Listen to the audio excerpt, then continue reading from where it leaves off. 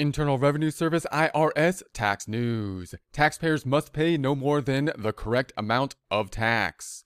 IRS Tax Tip 2020-102, August 13, 2020. A taxpayer may owe money when they complete and file their tax return. They have the right to pay only the amount of tax legally due, including interest and penalties, and have the IRS apply all tax payments properly.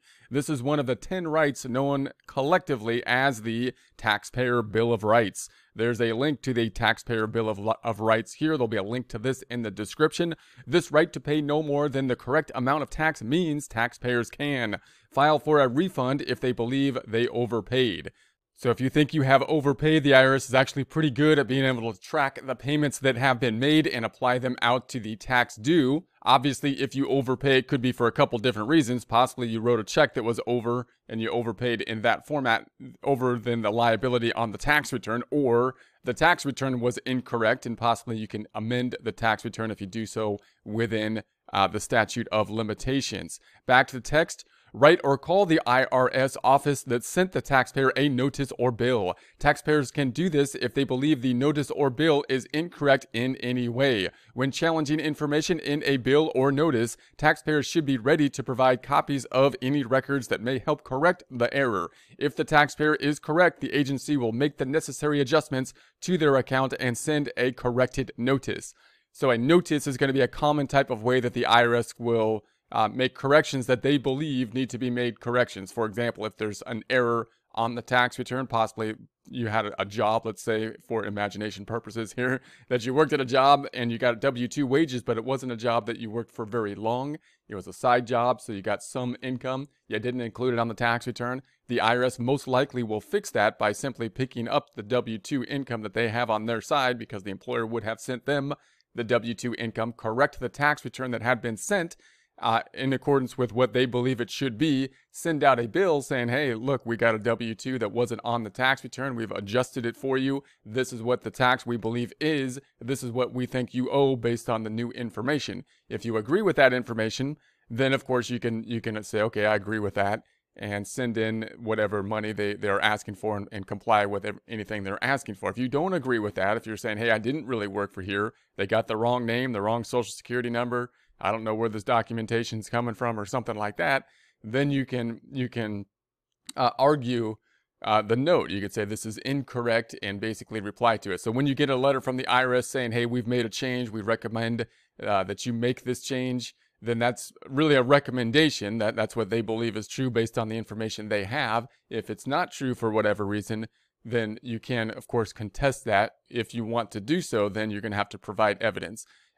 Note that the tax code is a little bit different than you might think in other types of law. Like if someone was going to charge you with a criminal act or something like that, you're innocent until proven guilty. IRS is pretty much the opposite way, right? If they have a W, you owe the tax until you can prove that they're wrong in some way, is kind of the way it works for taxes. So if they have a 1099 or a W-2, and they have evidence on their side saying, hey, look, it looks like you got payment that should be taxable income. It's not reported on your tax return.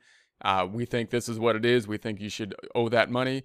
Then it's basically going to be on you to furnish the evidence to say, no, the conclusion you came to is wrong, and this is why, and then show that evidence. But you do have, the right to do that. Back to the text. Amend a tax return if they discover an error. They can also amend this return if there were mistakes in their filing status, income, deductions, or credits.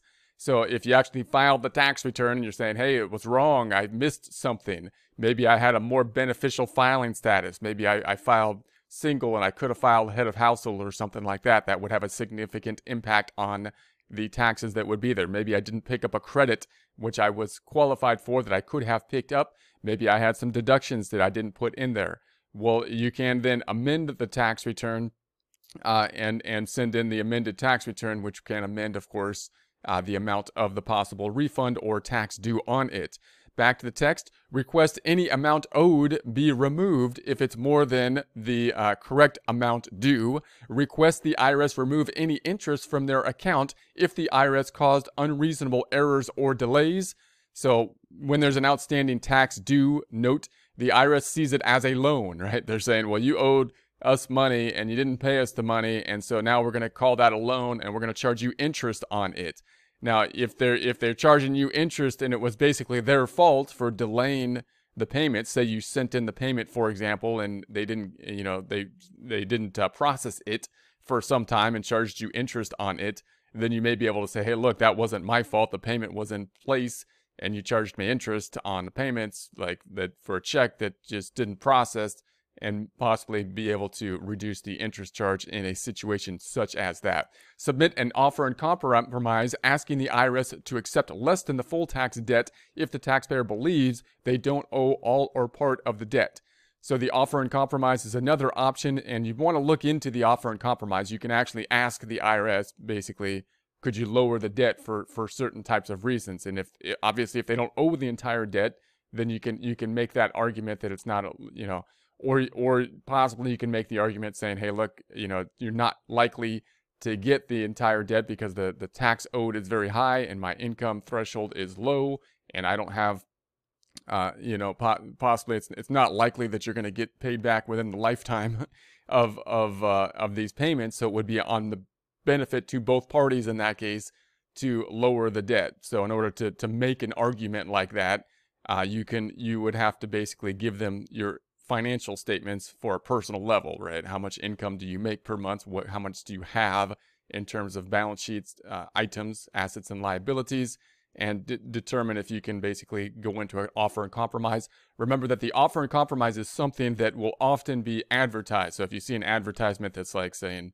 if you have $10,000 or more outstanding IRS debt, then you may qualify for an offer and compromise or to reduce that tax debt due to this, that, and the other thing. So just remember, if you go and get help with an offer and compromise, make sure that you're going somewhere.